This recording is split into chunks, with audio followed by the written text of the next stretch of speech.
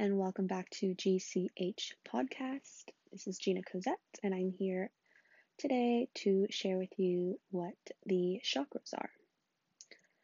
Chakras are located along the spinal column and correspond to plexuses inside the body. Plexuses are a system of nerves, blood cells, or blood vessels, and hormone receptors designed to communicate chemically with the organs themselves. In the chakra system, the base is right below the tailbone, and the top is the crown of the head.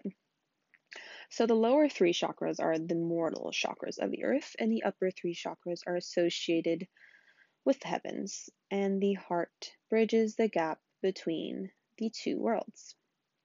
The chakras are said to be located in the Sushumna Nadi, also known as the Brahma Nadi, which is the conduit for the universal energy.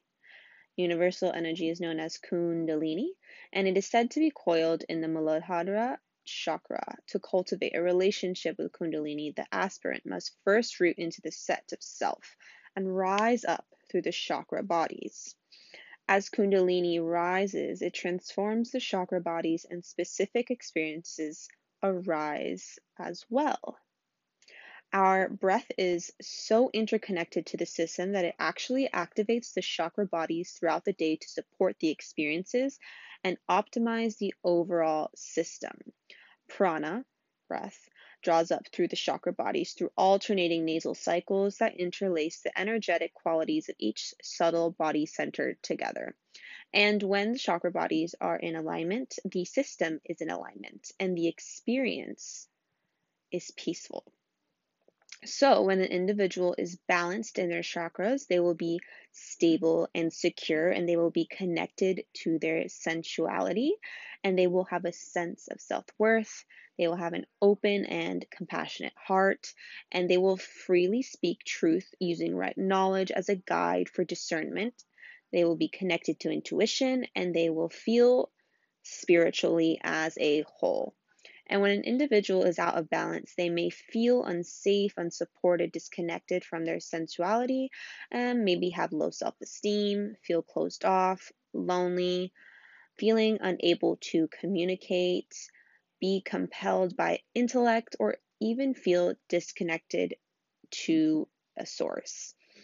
Now, the seven chakras are the root, the sacral, the solar plexus, the heart, the throat, the third eye, and the crown. Each chakra has unique characteristics. Being familiar with these unique characteristics will give you valuable insight into behavior patterns that you might see in yourself or other people. The first chakra is Muladhara, and this is the root chakra. It's located just below the tailbone, and it represents our security, validity in our experience, and our ability to care for ourselves and others. Also, the color that's associated with the chakra is red, and it's associated with trust, safety, and security. The second chakra is Svadhisthana, and that's the sacral chakra. It is located at the sacrum, 2 inches below the navel, and this chakra is the seat of sensuality, vitality, and fluidity, and it's usually depicted with the color orange. The third chakra is Manipura, the solar plexus. It is located in the upper abdomen below the rib cage, and this chakra holds our feeling of self-worth, self-esteem, and our ability to know ourselves completely without any masks. The color that is used to represent this solar plexus is yellow, the color of the sun. The fourth chakra is Anahata, and this is the heart chakra.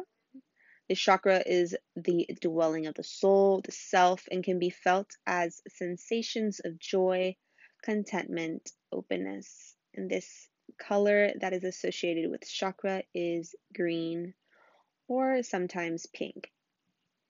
The fifth chakra is Vishuddha, and this is the throat chakra.